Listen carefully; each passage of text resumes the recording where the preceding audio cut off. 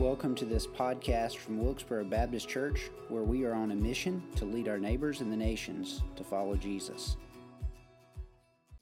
We are in week 2 of the doctrine of the Holy Spirit. We will probably be in the doctrine of the Holy Spirit at least one more week. It could be 2. It depends on how much we get through in 2 weeks. Next Wednesday night's a special night. We've got one of the pastors and ministers from El Salvador. Our students have begun a partnership with Lared Ministry in El Salvador. He's going to be here next Wednesday, and Tad's going to be kind of leading that discussion. Our mission partner's going to share, and we've got some opportunity, a mission opportunity to go back to El Salvador sometime later this year. You'll hear some about that as well and hear from a mission partner.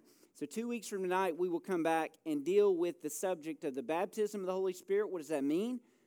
And potentially deal with that in line with thinking about the doctrine of the Holy Spirit with relation to tongues and spiritual gifts. We may be able to do all of that in one night. We may have to break that up into 2 nights. I'm still not settled on that yet. But tonight we're going to look at the work of the Holy Spirit in the life of the Christian. Let me say at the outset, while the notes are going out, the doctrine of the Holy Spirit is found in the Old Testament. But the primary teaching on the Holy Spirit is in the New Testament. So we're not going to spend a whole lot of time tonight or any of the weeks in the future looking at the Holy Spirit in the Old Testament. Let me just kind of overlap that or kind of state it very clearly. The Spirit is present in the Old Testament. He's present at creation. He hovered over creation. You can read that in the book of Genesis chapter 1. But the Holy Spirit in the Old Testament did not indwell every believer. Okay, that was not the role of the Holy Spirit in the Old Testament.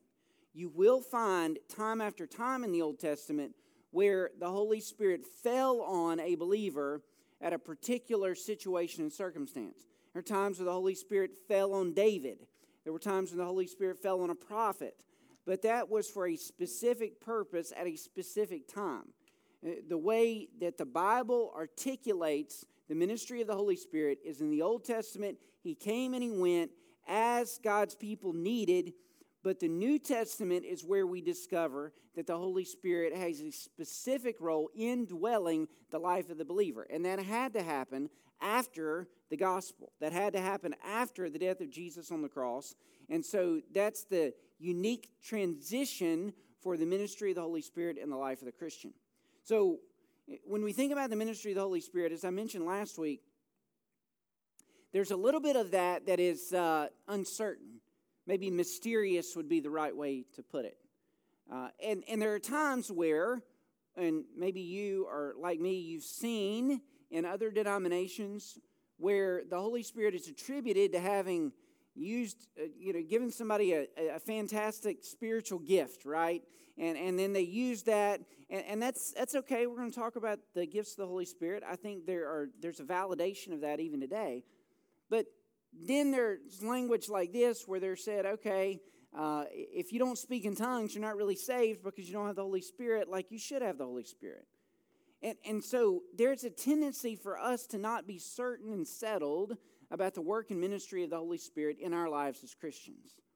So what I want to do tonight is walk through what Jesus teaches about the Holy Spirit in John 14, 15, and 16. We're going to look at several different paragraphs where Jesus is teaching his followers, here's the work of the Spirit. We're going to note some other places at the Spirit's work in our life.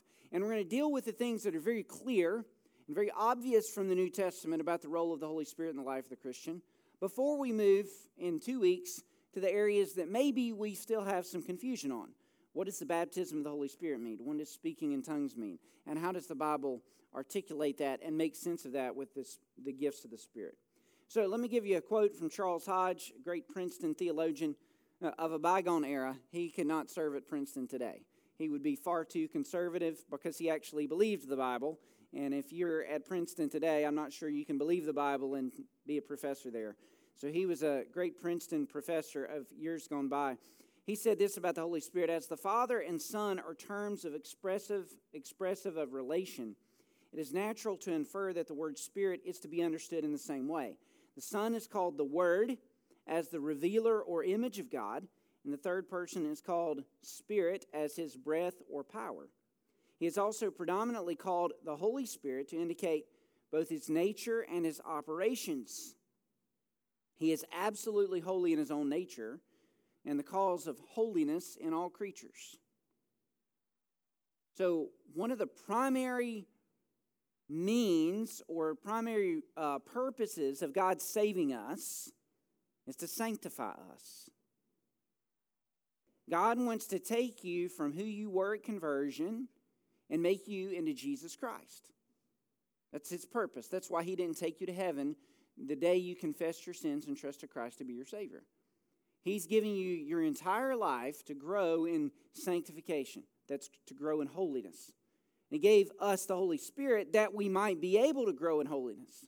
And the more we're aware of the ministry and work of the Holy Spirit in our lives as Christians, guess what God's going to do?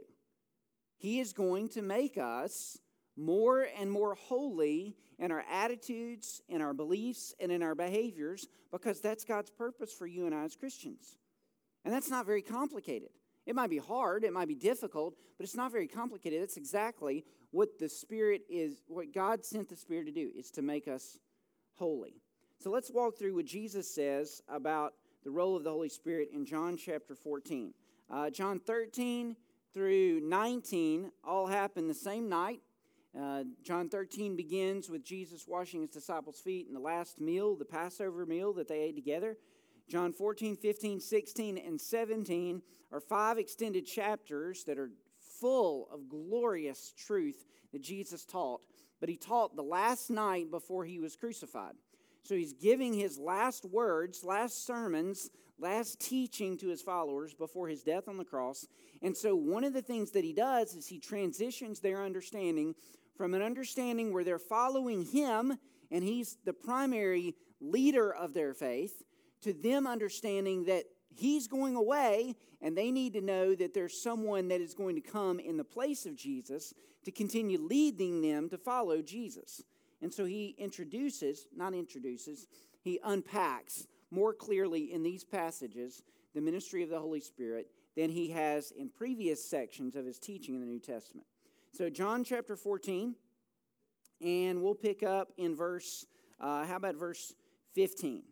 Jesus says, "If you love me, you will keep my commandments." And then he says, "And I will ask the Father, and he will give you another helper," or paraclete, or comforter, "to be with you forever, even the Spirit of truth, whom the world cannot receive, because it neither sees him nor knows him. You know him, for he dwells with you and will be in you." Jesus goes on in verse 18, "I will not leave you as orphans, but I will come to you." Isn't that good news? Not going to leave us as orphans. Not going to leave us without parentage. Not going to leave us without someone to guide. Well, who is it that guides?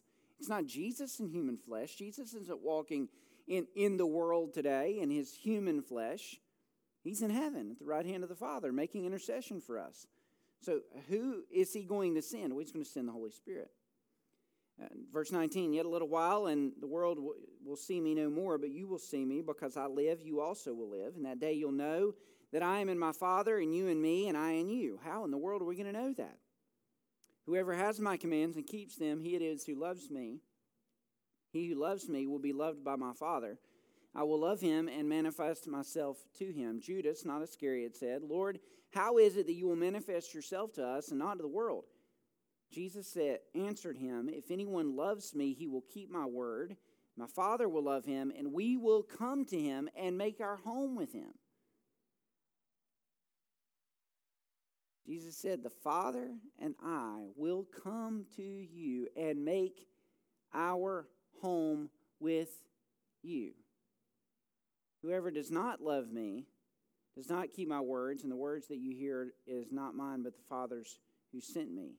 Verse 25, "These things I have spoken to you while I'm still with you, but the Helper, the Holy Spirit, whom the Father will send in my name, he will teach you all things and bring to your remembrance all that I have said to you." So Jesus began that section introducing the fact that he was going to send another helper, and then he goes on to say over and over again, "I will be with you. I and my Father will be with you. You love me, keep my commandments. We'll make our home with you." How does that happen? Well, that happens through the ministry of the Holy Spirit, whom the Father will send, verse 26, the Father will send in Jesus' name. He will come and indwell us. We'll unpack that in a moment. But He will teach us. The first line there, Jesus describing the Spirit's work, He describes the Holy Spirit in the following ways: as helper, and we could, the blank there is comforter. If you want to use the Greek word parakletos or paraclete, it carries with it the idea of something tremendously encouraging. A paraclete is an advocate and is a comforter. Okay? So there is a legal ramification. An advocate is someone who is standing on our behalf. That's truly what Jesus is doing in heaven, by the way. He is standing in between us and the Father, serving as our priest. He is our advocate. The Holy Spirit does that too. He is our advocate. He is standing between us and the Father. Where we're not what we ought to be, the Holy Spirit's job is to represent us to the Father and the Father to us in the sense of making us right with God, bringing conviction to our lives, changing us, making us holy, doing a work in us, but also revealing to us God. He is our paraclete. He is our advocate. So he is standing as an advocate legally, in a legal term, between God the Father and us. But He's also more than that. He is a comforter that carries with it the idea of someone who helps. So the Holy Spirit's job is not just to beat us up. I mean, the Holy Spirit will convict us. He'll show us our flaws and our sinfulness. But God didn't send us the Holy Spirit just to point out all our flaws. You know, He's not the hovering nag. He's not the heavenly critic. Some of you know somebody in your life that, goodness gracious, if you're around them for 3 minutes, they're going to tell you everything that you've ever done wrong. They're going to point out all your flaws. Unfortunately, some of you are married to that person. Thank heavens nobody nudged their spouse. You don't dare to nudge your spouse. In fact, your spouse that is that critic is daring you to turn around and look at them right now. Some of you had a parent like that who always found the flaw, always found something that you did wrong.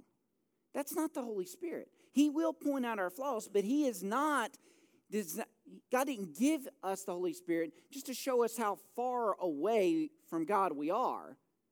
Though He does show us that, He came to help us.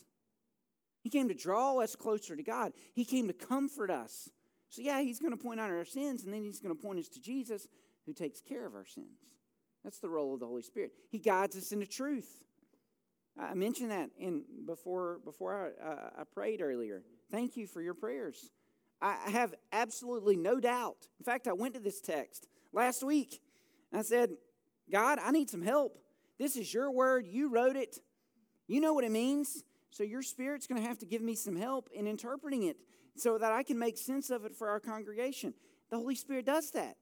If you get anything out of my sermons, my lessons, if you get anything out of your Bible reading, if you get anything out of your Sunday school classes, it is because the Holy Spirit is working through the word that's communicated and opening your eyes and hearts to understand it. There's no spiritual understanding apart from the work of the Holy Spirit in your life or in my life. So the credit shouldn't go to us. It should go to the Holy Spirit, who is helping us to make sense of the truth that is taught. So the Holy Spirit also is the third person of the Trinity, second blank, who indwells believers. Indwells believers. Verse 26, that the Helper, the Holy Spirit, whom the Father will send in my name, He will teach you all things and bring to your remembrance all that I have said to you. Peace I leave with you. My peace I give to you, not as the world gives do I give it to you. Let not your heart be troubled, neither let it be afraid. You heard me say, I'm going away and I will come to you. If you loved me, you would have rejoiced because I'm going to the Father, for the Father is greater than I. And now I've told you before this takes place, so that when it does take place, you'll believe. I'll no longer talk much with you, for the ruler of the world is coming. He has no claim on me, but I do as the Father commanded me, that the world may know that I love the Father. And then He invites them to rise and transition the teaching time to a walking time. Jesus said that the Holy Spirit will indwell us. Now, at this particular moment in Christian history, the Holy Spirit did not indwell the disciples. Jesus promised later in the book of John that He would indwell the disciples And I personally believe that when they experienced the indwelling work of the Holy Spirit, I believe that took place at Pentecost. I'll kind of that's been debated, so I could be wrong on that. But I'll make my case for that in 2 weeks. And then they had the Spirit with them all the time, guiding them and giving them understanding. So the Holy Spirit indwells believers. Personally, just to kind of give you a heads up, if you miss 2 weeks from now, you don't want to go back and listen to the podcast, or you're not really interested in the controversy surrounding the baptism of the Holy Spirit, I simply believe that the indwelling of the Holy Spirit happens when the Holy Spirit baptizes us with coming inside of us. I think that's what that means. The next line is the Holy Spirit will witness about Jesus, bear witness about Jesus, and he is sent by Jesus. Look at chapter 15, verse 26 and 27. Jesus is continuing to teach. He said, "But when the Helper comes, whom I will send to you from the Father, the Spirit of truth who proceeds from the Father, he will bear witness about me. And you will also bear witness because you've been with me from the beginning." So another purpose of the Holy Spirit coming to us as followers of Jesus is that the Spirit will bear witness about Jesus. That's his primary role. So let me pause for just a second and say this as a kind of an aside comment. One of the reasons why the doctrine of the Holy Spirit appears to be mysterious is because the Bible, particularly the New Testament, does not emphasize or overemphasize the work of the Holy Spirit. Why does the Bible not overemphasize the work of the Holy Spirit? Because the work of the Holy Spirit isn't about the Holy Spirit being praised, honored, and glorified. It's not that that's wrong for us to praise the Holy Spirit. He's God. But the Holy Spirit's primary role is to point people to the one who saves, which is Jesus. Okay? The Holy Spirit did not die on the cross. God the Father did not die on the cross. Jesus, the Son, died on the cross and rose from the dead. The only means of salvation for any person anywhere in the world is to put their faith and trust in Jesus who died on the cross and who rose from the dead. So if we underemphasize the ministry of the Holy Spirit, we underemphasize the one who bears witness about Jesus. And churches can get in that. That can be a problem for churches, to underemphasize the role of the Spirit, and we miss that altogether. We need the Spirit to teach us truth, and we need the Spirit to bear witness about Christ. No one comes to Christ whom the Holy Spirit has not borne witness to about Christ, convicted, brought to faith in Christ. That is the Holy Spirit's role.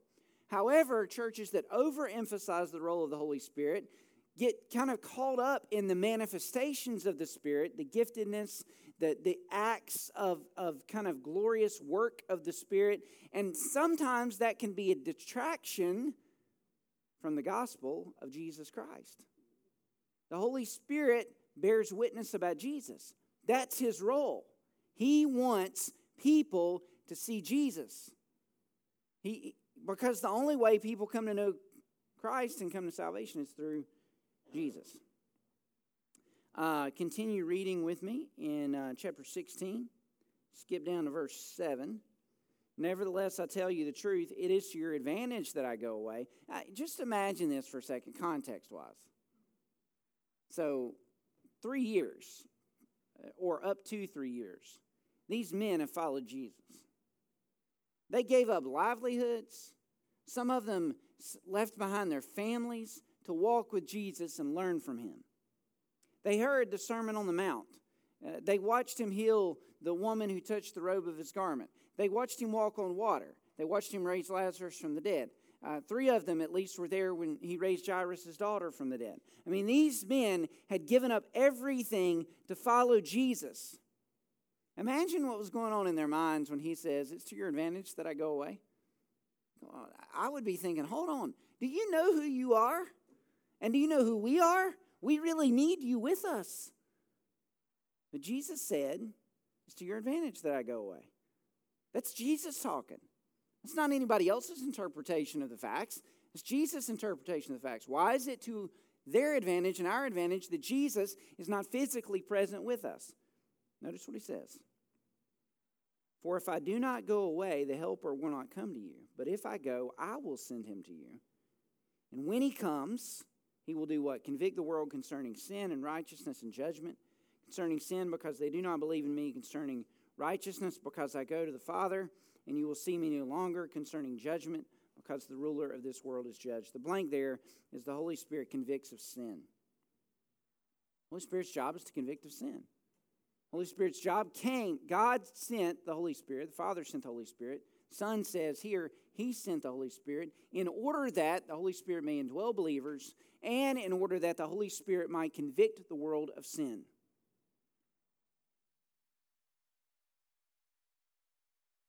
We need that to be true in the lives of lost people. Some of you have asked me over the years, well, how in the world do I help somebody come to faith in Jesus? And there are lots of ways. There are lots of good communication tools. There are evangelism training programs. There are scriptures we can memorize. There are things we can tell people that they need to hear. And we need to do that. We need to communicate the gospel. But what can you pray for that person that doesn't know Jesus? Pray John 16 for them. Pray that the Holy Spirit will convict them of sin. Some of you can remember back to that day of conversion in your life where you're like, I had to get something fixed because I was wrong and I knew I was wrong and I was sinful and I was going to die and spend eternity in hell. I needed something changed. Some of you can remember that just like it was yesterday. You know what that is? That's the conviction of the Holy Spirit. If the Holy Spirit does that to a sinner's heart, the only thing that solves the conviction of the Holy Spirit is conversion through faith in Jesus. So you want your children, grandchildren, neighbors, co-workers to be saved? Pray that they'll experience the conviction of the Holy Spirit. Well, how do they do that? Well, the Spirit operates in coordination with the Word. That's why it's important for lost people to hear the message preached at a church or revival or crusade. It's why it is important for us, if we're going to pray that God will convict our 8-year-old grandson or our 25-year-old son about the gospel, what do we do alongside of that? Well, communicate what Scripture says. We don't have to do so in a mean-spirited way. I don't have to convince them they're a sinner. I don't have to berate them or beat them up or yell at them or fuss at them or make them feel guilty. Because if I can make you feel guilty enough to say a few words after a prayer, then somebody else can make you feel guilty enough to follow some other path in life.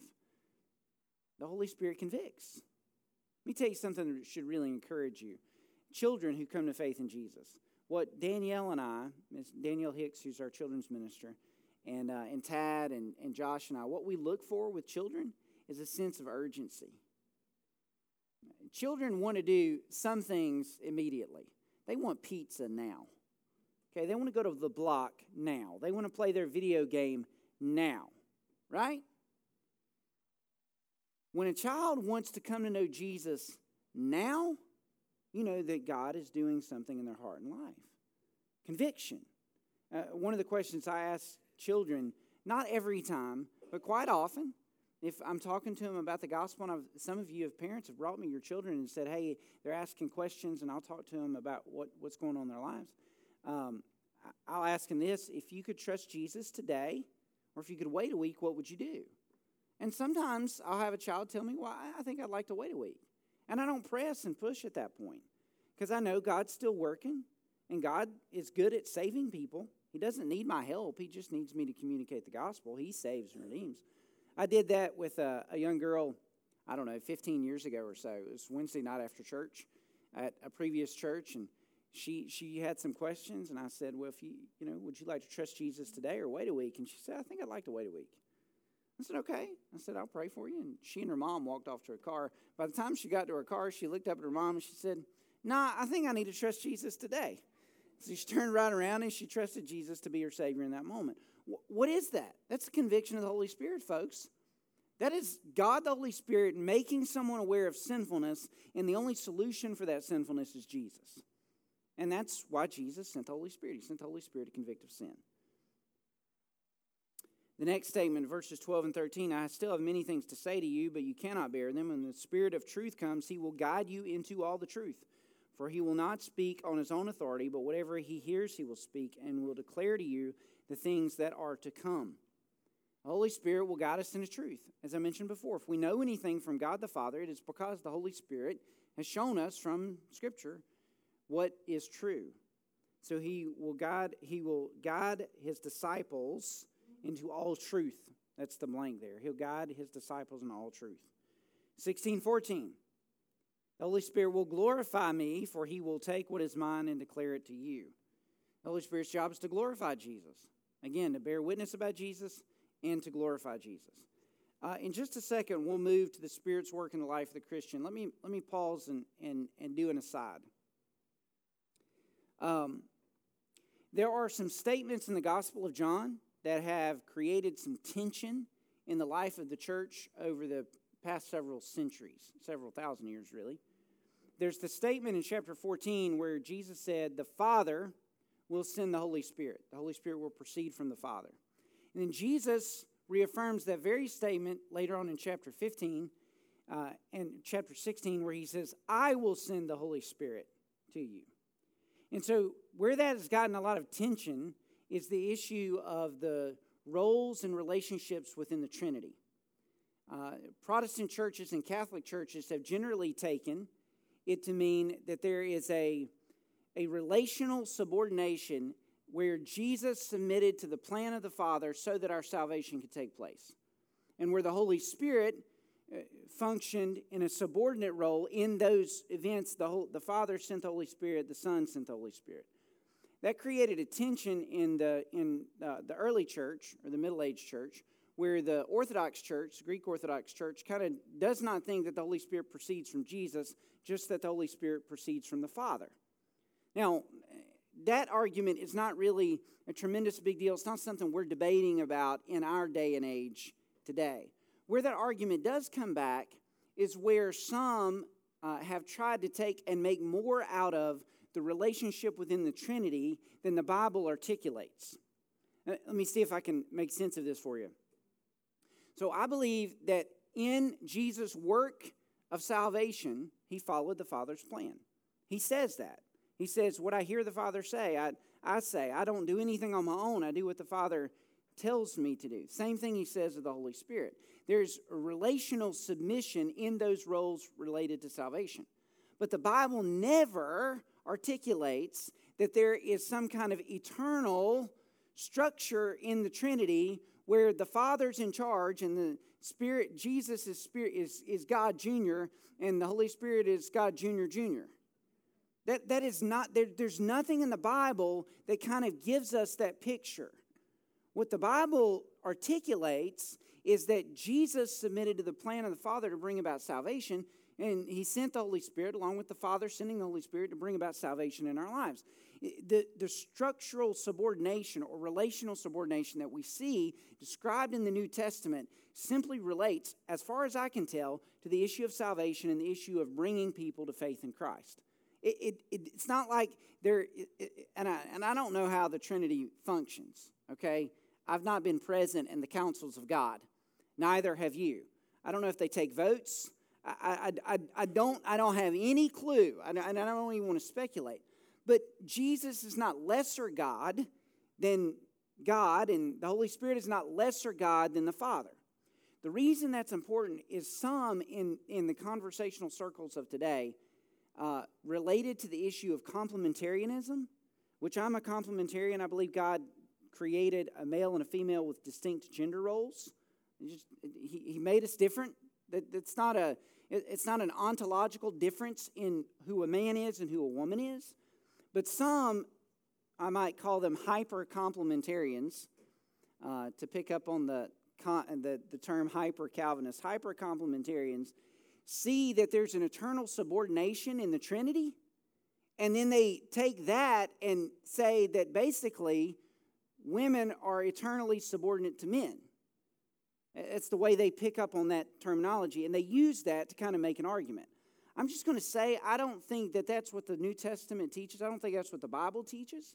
If you come across that or run across that, I think that's problematic. I think it's problematic because of what it does to the doctrine of the Trinity. It might actually, that understanding of the Trinity might actually be heretical. It's close if it's not actually heretical. And the Bible nowhere then claims that the relationship we have in this area of life is illustrated by the relationship within the Trinity. That's not the way the Bible tells us to model our relationships. And so I just don't think that is helpful terminology. I've preached on this before, so I'm not going to go into the details of women and men and gender roles and all that kind of stuff. Even though I'm a complementarian, I think that the Bible teaches that in the home, a wife is to be submissive to her husband, but I don't think that means by extension women are to be submissive to men in general. Okay?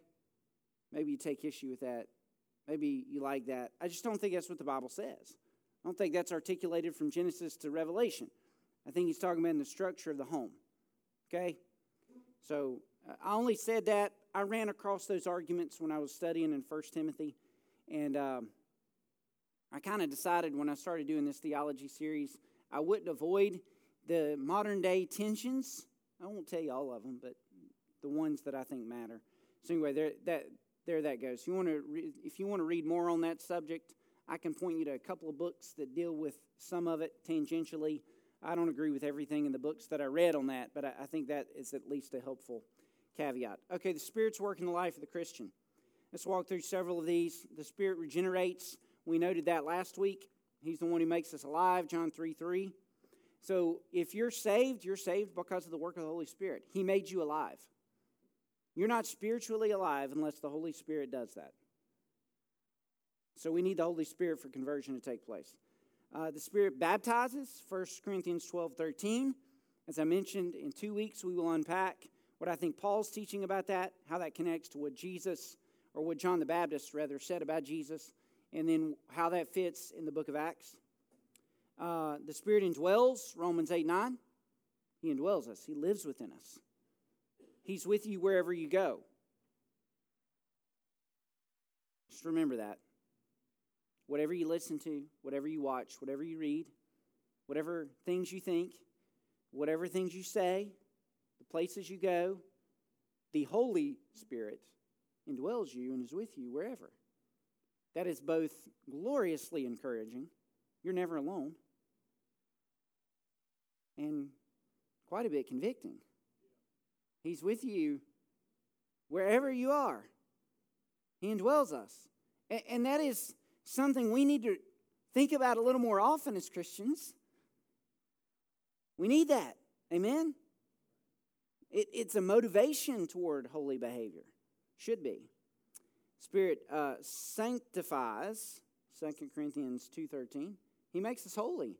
That's his job in your life as a follower of Jesus. One of his primary roles is to make you holy. We're going to deal with the doctrine of salvation in weeks to come. Probably pick up on that some late February, early March, and move through that in that doctrine through the spring. And one of the passages that deal with salvation deal with God's foreknowledge, and those elements is Romans 8:29. For whom he foreknew, he predestined to be conformed to the image of his Son. I just want you to know that wherever you take that about foreknowledge and election and salvation, and we're going to discuss that in coming weeks, the purpose for which God saved you is to turn you into the image of Jesus. And we need help for that to happen. The Holy Spirit's got to take out of me what is Chris and change my desires, my longings, my tendencies, my wants, my desires, and make them more like Jesus. And that's what the Holy Spirit's doing in your life and my life.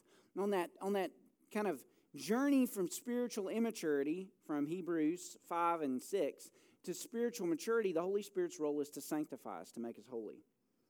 The Holy Spirit fills us. Ephesians 5:18. Filled with the Holy Spirit. Say, how in the world do I get to be filled with the Holy Spirit?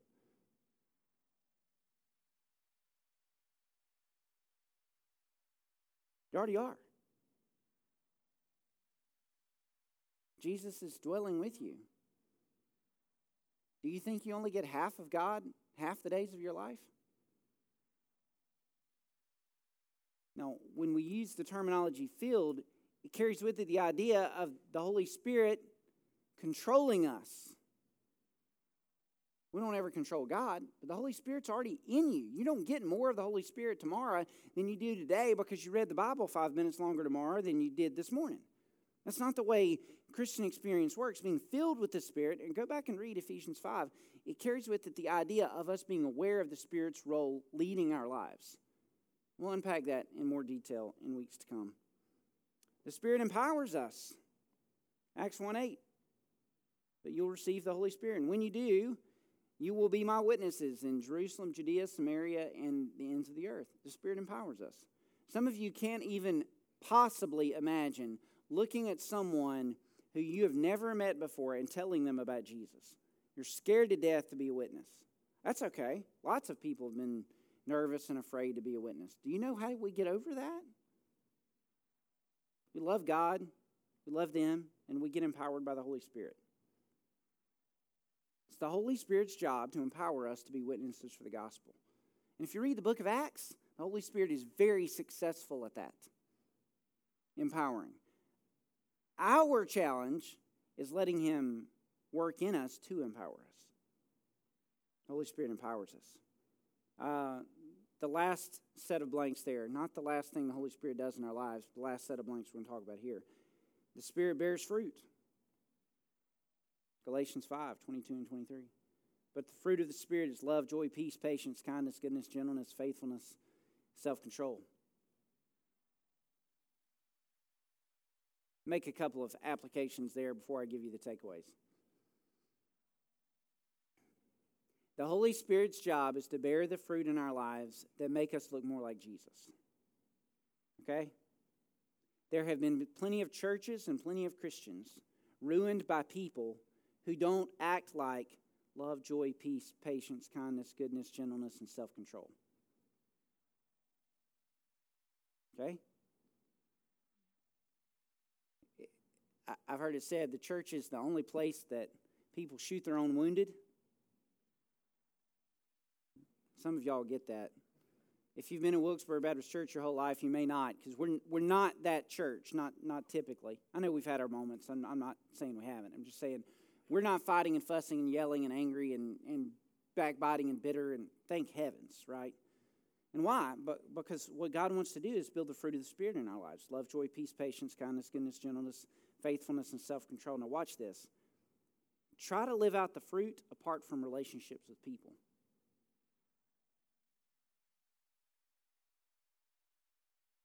The fruit of the Spirit is not some internal kind of checklist that you, in your quiet time, go away with God and say, God, today, I want to be more loving.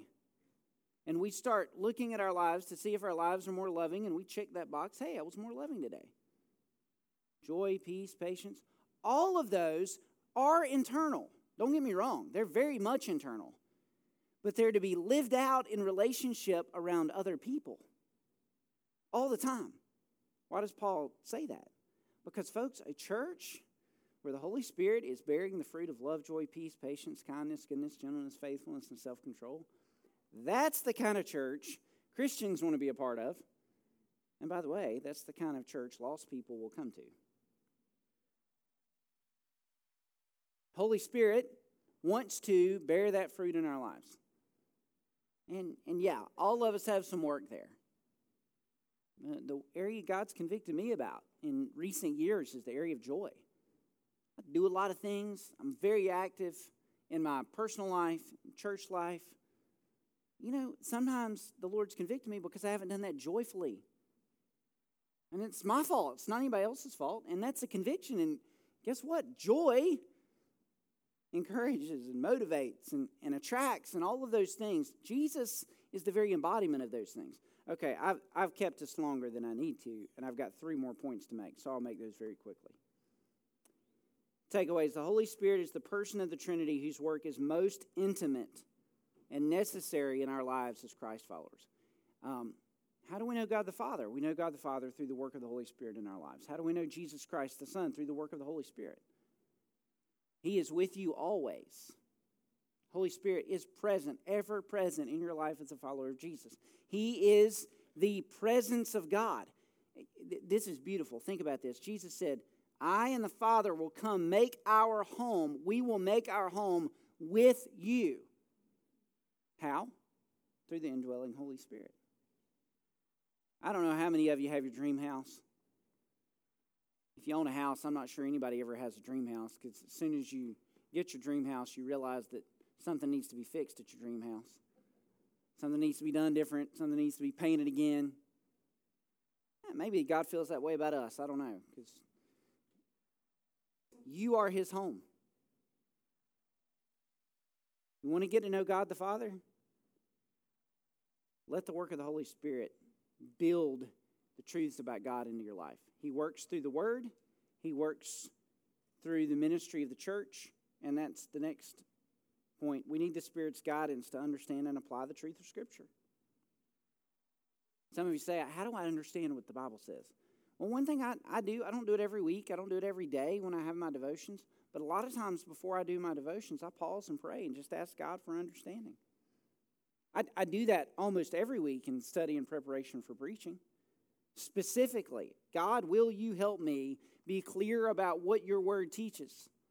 So if you come across a passage of Scripture you're not sure about, pray and ask God for guidance. He's promised that the Holy Spirit will help us understand truth. Last one. One of the primary responsibilities of the Holy Spirit is to point us to Christ, whose work was to bring about salvation. Again, and I've stressed this point already, I'll say it one more time.